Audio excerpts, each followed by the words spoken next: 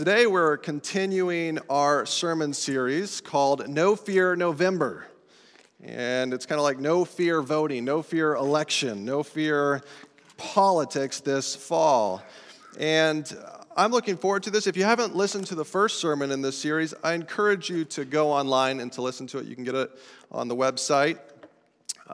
But the more I studied kind of the issues, because I try to study God's Word and I try to get current on some political things that are going on, the more I studied those political things, the more I realized I am not an expert in politics. Politics is not my field of expertise at all. So I am coming to you as one who is trying to focus on God's Word and what God has to say to us. I'm going to give you some principles that I hope that you can take and apply to this season of life, and that hopefully it'll give you a better understanding of what God is looking for this November, what God is looking for not just out there, but more importantly in here, in your heart. Let me pray, and we'll begin. Father God, thank you for today. Thank you for this opportunity to preach your word, to share your word with your people. We thank you that you speak to us through the Bible, and we pray that we would hear what you want us to hear. It's in the name of Jesus we pray. Amen. Now, chances are, not everyone here is a Christian, but if you are a Christian, and if you grew up Christian or you've been a Christian for a while, you might be feeling somewhat rejected by society, rejected by culture. And the Pew Research Center actually just did a study that affirms some of these feelings in your heart, just kind of this general sense of rejection against Christianity by society. So I'm going to put up a graph. I know this will just thrill some of the engineers in the room. So just, you can shiver if you want, you're just excited. But I want to explain this to you. So there's two studies done by the Pew Research Center, one in 2007, one in 2014, really trying to figure out what Americans believe. If they align themselves with a religion or a faith system, what do they align themselves with?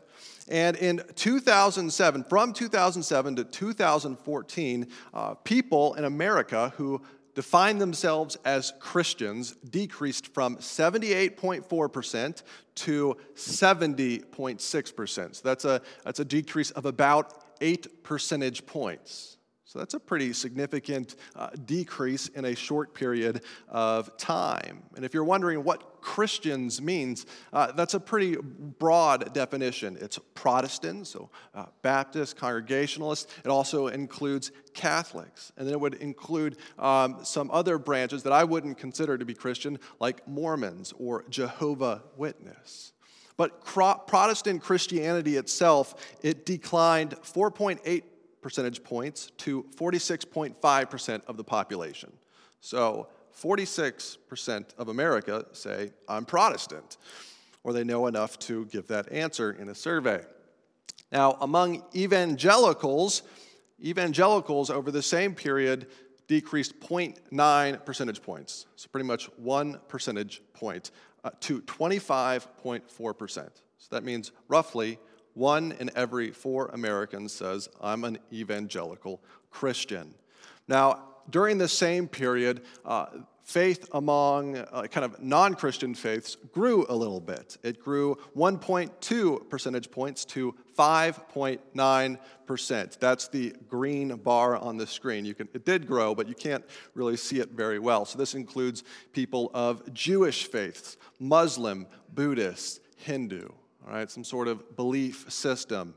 And then unaffiliated, so atheists, agnostics, or people that would say, I don't really believe anything, that grew probably the most. It added 6.7 percentage points. It grew to 22.8%. So that's almost equal with evangelicals and kind of where evangelicals are. So if you've gotten a sense that culture or society is largely rejecting your views, there is some merit to that. Now, I do want to point out that it's still 70% of America that would call themselves some sort of Christian. That's still a huge percentage. But there is certainly a shift in culture, in society, in government, and media, a shifting away from Christian-held values.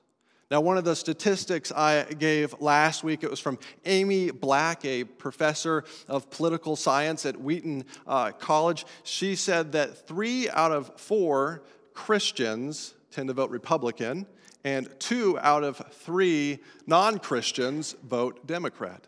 And so as Christianity shrinks, there seems to be less of a voice, perhaps, in the public sphere. Our values and our ideas that we have at large held tend to decrease.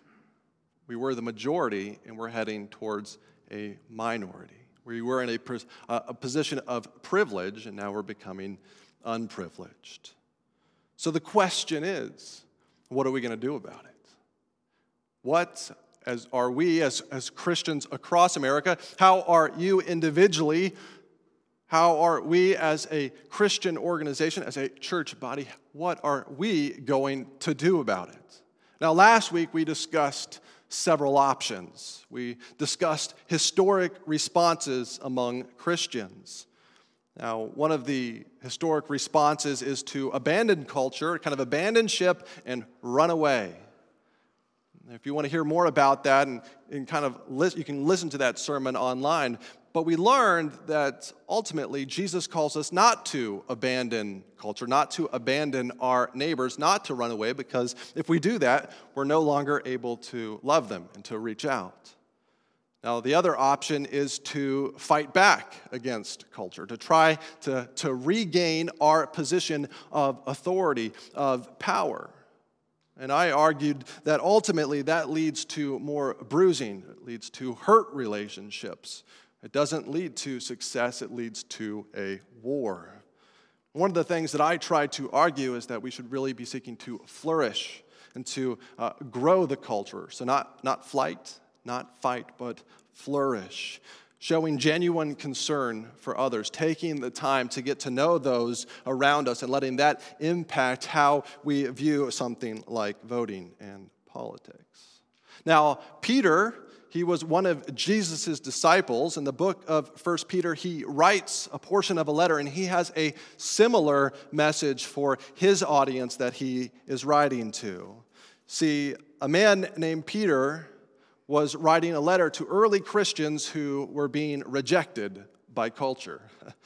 They were scattered. They were exiles. I brought a verse, 1 Peter chapter 1, verse 1. So the very first verse of this book of the Bible says, "To God's elect, exiles scattered throughout the provinces of Pontus, Galatia, Cappadocia, Asia, and Bithynia."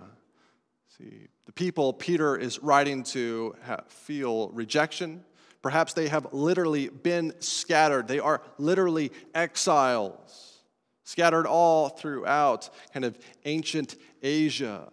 Now, I brought a map to kind of show you the location so you have some idea. The area that he was writing to is right here. It's like a kind of a circuit. So you can line up some of those with the verse. Asia is historically right there. Now, this is modern-day Turkey, right? So Peter is writing to a real place, with real people, and it's not just one city or one town or one region that's feeling this, but it's people all around the nation, all around that region, different regions. They feel rejected. They're being persecuted. Now, they were experiencing various kinds of suffering. And you can see, you can get a taste of it if you read through the book of 1 Peter. It says they were experiencing grief and trials. They apparently had harsh masters. Maybe some of them were servants, and their masters were looking down upon them for the faith. Christianity often spread among the lower classes. They were receiving abuse from pagans. They were receiving insults. Maybe some of those things sound familiar to you. See, Peter wrote this letter at a time when people really needed to hear it. And the persecution was about to get even worse, kind of in Rome. We talked about Rome last week and Nero. See, Nero is about to kill a whole bunch of Christians in AD 64. So the question is, what is Peter's solution? Does he say to run away? Does he say to fight, to try to take back culture, to try to make friends with those people that are in power, to become politically authoritative? He doesn't say that message at all. Instead, Peter calls them to do something that doesn't make sense. He says, align yourself with Christ, the cornerstone. Come to Jesus. What's one of the first things he says in verse 4? He says, come to him, the living stone, rejected by humans. See, Jesus was rejected. Culture turned its back on him. Now, later in verse 6, Scripture refers to Christ, to his message as the cornerstone, the precious cornerstone. So what is a cornerstone? Well, I tried to include a picture for you so you don't have to use your imagination.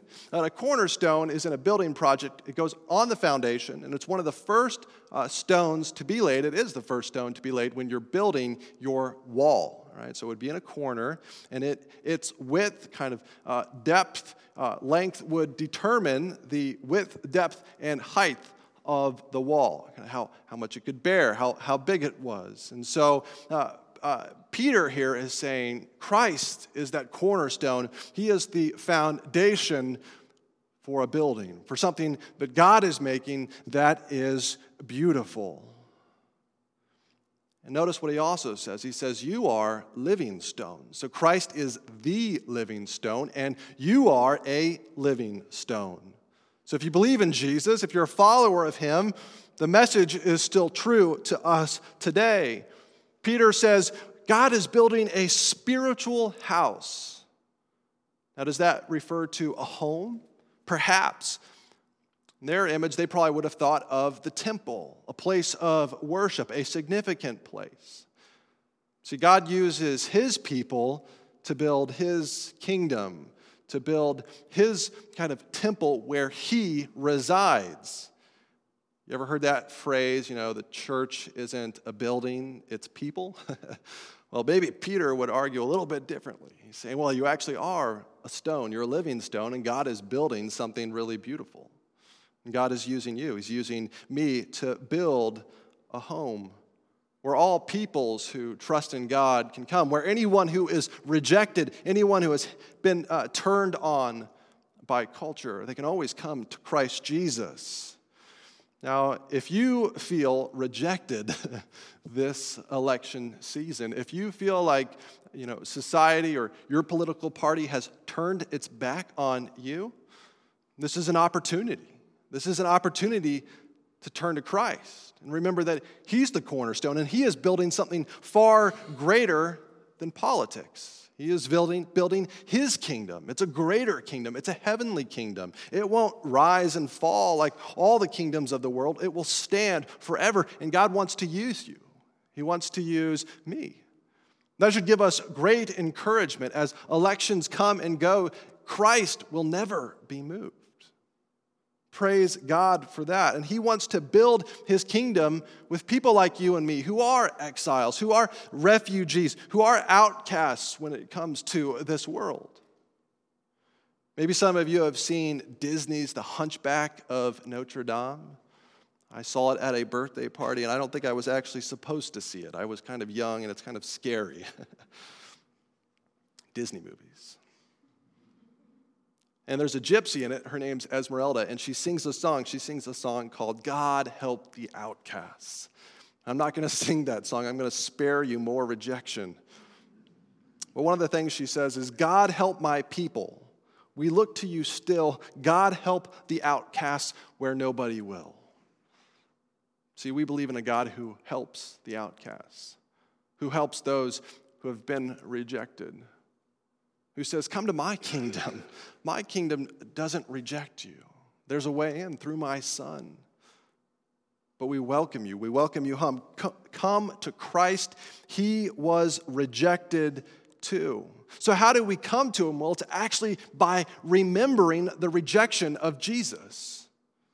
See, in Jesus' day, politics and religion were perfectly wed. Politics and religion were perfectly wed, and Jesus was actually rejected by the conservatives of his day and by the liberals of his day. He was rejected by the Pharisees. They were the conservatives. They held to God's law. They were strict, but they rejected him. And the Pharisees, well, they took a more liberal approach to interpreting the Old Testament, the Scriptures. And they didn't really care about Jesus either. And this ultimately was one of the reasons he was put to death. See, Jesus was put to death because he didn't fit a political mold. He didn't fit a religious mold. He came challenging the politics and the ideology, the religion of his day. Revealing the way to God is through him. And for that, we put Jesus to death. But there are three things Jesus did. He died, he rose again, and then he ascended into heaven. And Jesus right now is seated on a throne. He's ruling, he's reigning. He is the King of Kings. You know what that means? That means he's greater than any politician. He has more authority than any government. Jesus' government exceeds all governments. And you can align yourself with him if you don't know Jesus, if you don't know this King of Kings, if you are feeling rejection or you're disappointed, well, come to him. It begins with a confession of repentance, saying, I'm not worthy to stand in the presence of this King. He is perfectly good, perfectly just, perfectly loving. I don't deserve to be in his presence. He says, amen, I'll forgive you your sins, put your faith in me, and you can come and you can be a part of my kingdom. This is what it means to be a Christian, what it means to know Jesus. See, God takes our rejection through Christ Jesus and welcomes us into the family of God. Align yourself with Christ, the cornerstone. Now, I believe there's also another message in this passage. It's this: don't align yourself with Egypt. Don't align yourself with Egypt. This is a principle that you can kind of take home and ponder and apply it to your life. Now, Egypt is any earthly power that puts itself before God. Now, many of you know we're in the New Testament today. We're in 1 Peter chapter 2, and where is there a reference to Egypt? Egypt is a nation that's talked about mostly in the Old Testament, right? We just went through the book of Genesis. Right after that, there's a book called Exodus. It's all about the Exodus from Egypt. Well, if we look at verse 6, in your NIVs, you might see that it's like indented a little bit, that it looks a little bit strange from the rest of the text. This is a signal. It's a signal that this is a quotation from the Old Testament. And in some of your Bibles, you might have a reference that will say, go and look up Isaiah chapter 28, verse 16. And that's where we get this verse. I'm going to put it on the screen. First, I'm going to read it one more time in 1 Peter, and I'm going to read Isaiah, and I want you to notice the differences. For in the scripture it says, see, I lay a stone in Zion, a chosen and precious cornerstone, and the one who trusts in him will never be put to shame.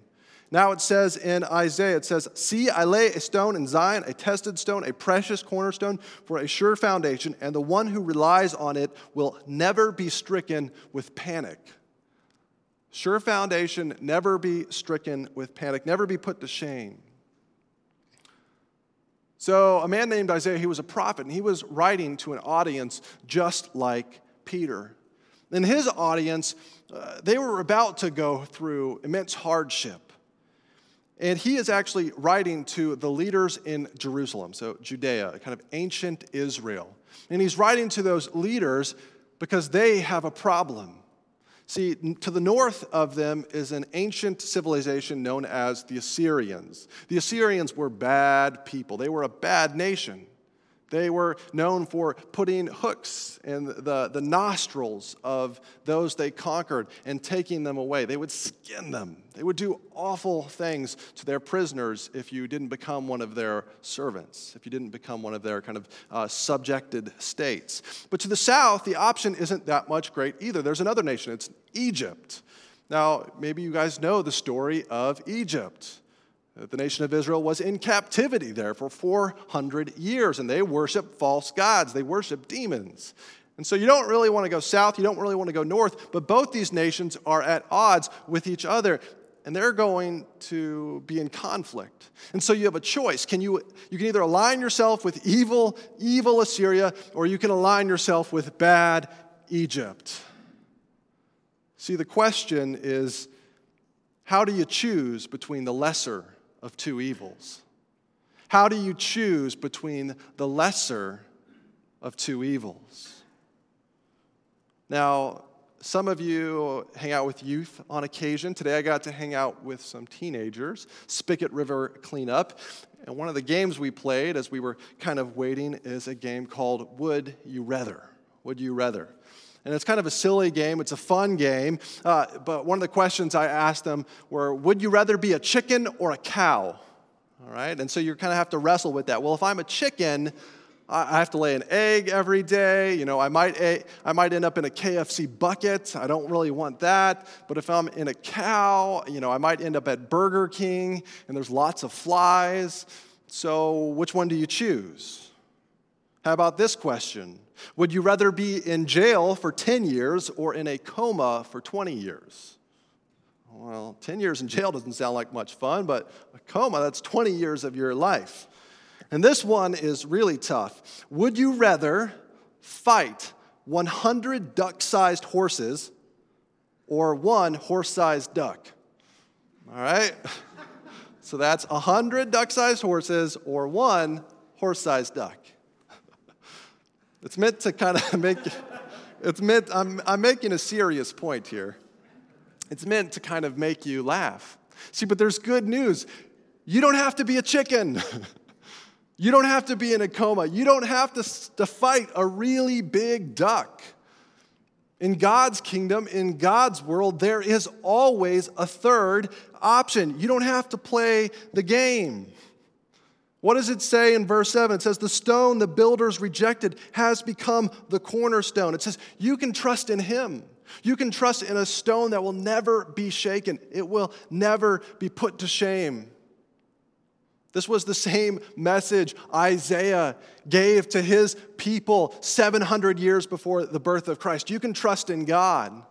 It's the same message Peter gives his people when they are being rejected by culture just after kind of the time of Jesus. It's the same message we need to hear tonight. Don't put your trust in Egypt. Whatever that may be, put your trust in Christ Jesus because he won't disappoint. See, what Israel did is they put their trust first in Assyria and then in Egypt, and that didn't work out too well. And when Assyria came to attack Israel, Egypt didn't show up. Egypt didn't meet their expectations. Egypt wasn't a good ally. But you know who did show up? God. God showed up. He defended his nation, Israel. See, the option is sure. Trust in the cornerstone. Trust in that which some builders choose to reject. See, we can build other kingdoms. We can build other projects, other thoughts, other ideologies, but ultimately the one that matters is the kingdom of God. Don't align yourself with Egypt. Align yourself with Christ, the cornerstone. By aligning ourselves with Christ, we free ourselves to do good. This is kind of where our passage heads in verses 9 through 10. So at the beginning of this passage, Peter describes the early believers as priests. He says, you're holy priests. And at the end, he says, you're royal priests. So what do priests do? If I'm a believer, then I'm a priest. Well, what does that mean? Well, priests do two things. They worship and they mediate. Priests worship. What does that mean? And you preached the sermon before I ever got up. See, because I was thinking about spiritual sacrifices. We're called to make spiritual sacrifices. And what does that mean? Well, Romans 12, verse 1 says, offer your bodies as a living sacrifice. And this is literally what I wrote. This can be your family, your job, your identity, your sexuality, your friendships, your whole being. This is what God wants. What can you offer God? You can offer God your politics.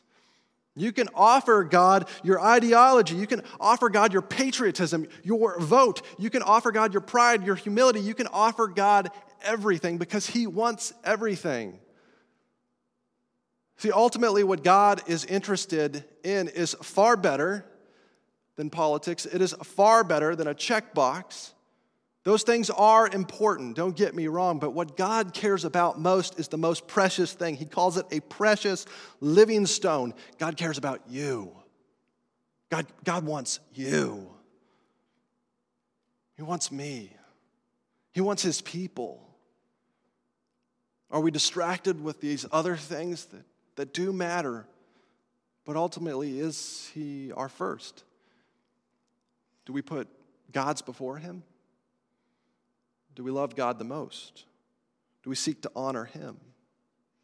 See, priests worship. You can worship here on a Saturday at 5, and I hope if you're a first-time guest, you do next week too. But ultimately, God wants our everyday worship. He wants our whole being worship. By aligning ourselves with Christ, we free ourselves to do good. And one of the things we free ourselves to do is worship. Since no longer when I go to do these things that are sometimes hard, like voting, no longer do I feel like I'm at war, but I'm just simply offering a gift of worship, saying, God, I trust you no matter what. And what I do here today is just an offering of worship to you. I know that I am not going to do it perfectly, but that doesn't matter because your Son lived a perfect life on my behalf. It's His record, not my voting record, that really matters. It's the record of Jesus and what He did for us. Second, what do priests do? They mediate. It's kind of a fancy word. What is a mediator? A mediator is someone who facilitates a relationship between two parties. Sometimes these parties are at odds. Because of the fall, because of the garden, all people were at odds with God, but Jesus came as the great mediator to figure out the relationship, to pay the penalty for our sins so that we can know God and have a relationship with Him. And it's our job as priests to go out and to intercede for others to God. Now, this is a hard thing to do because it means caring about those around us. It means caring for the culture. It means caring for those that might be rejecting God. See, it doesn't mean running away. We believe in a great high priest who came and lived among us, right? He didn't run away from us. He ran to us. So how can we be mediating, be facilitating the presence of God through this season? It's a challenging question, but one we need to ask. When someone at work barks out a political opinion, and you just disagree, when your blood pressure starts to rise, maybe just pause and say a prayer underneath your breath. Say, God, you love them. Have your way. You care for them. Don't get riled up. We have a God who's perfectly good, and He knows what's best this season. So priests, what do? They mediate. They mediate the presence of God. See, we're not here to fight. We're not here to run away. We're not here to fight, flight. We're here to what? Flourish. To seek the genuine welfare of those around us. The ultimate welfare of anyone depends on their relationship with God.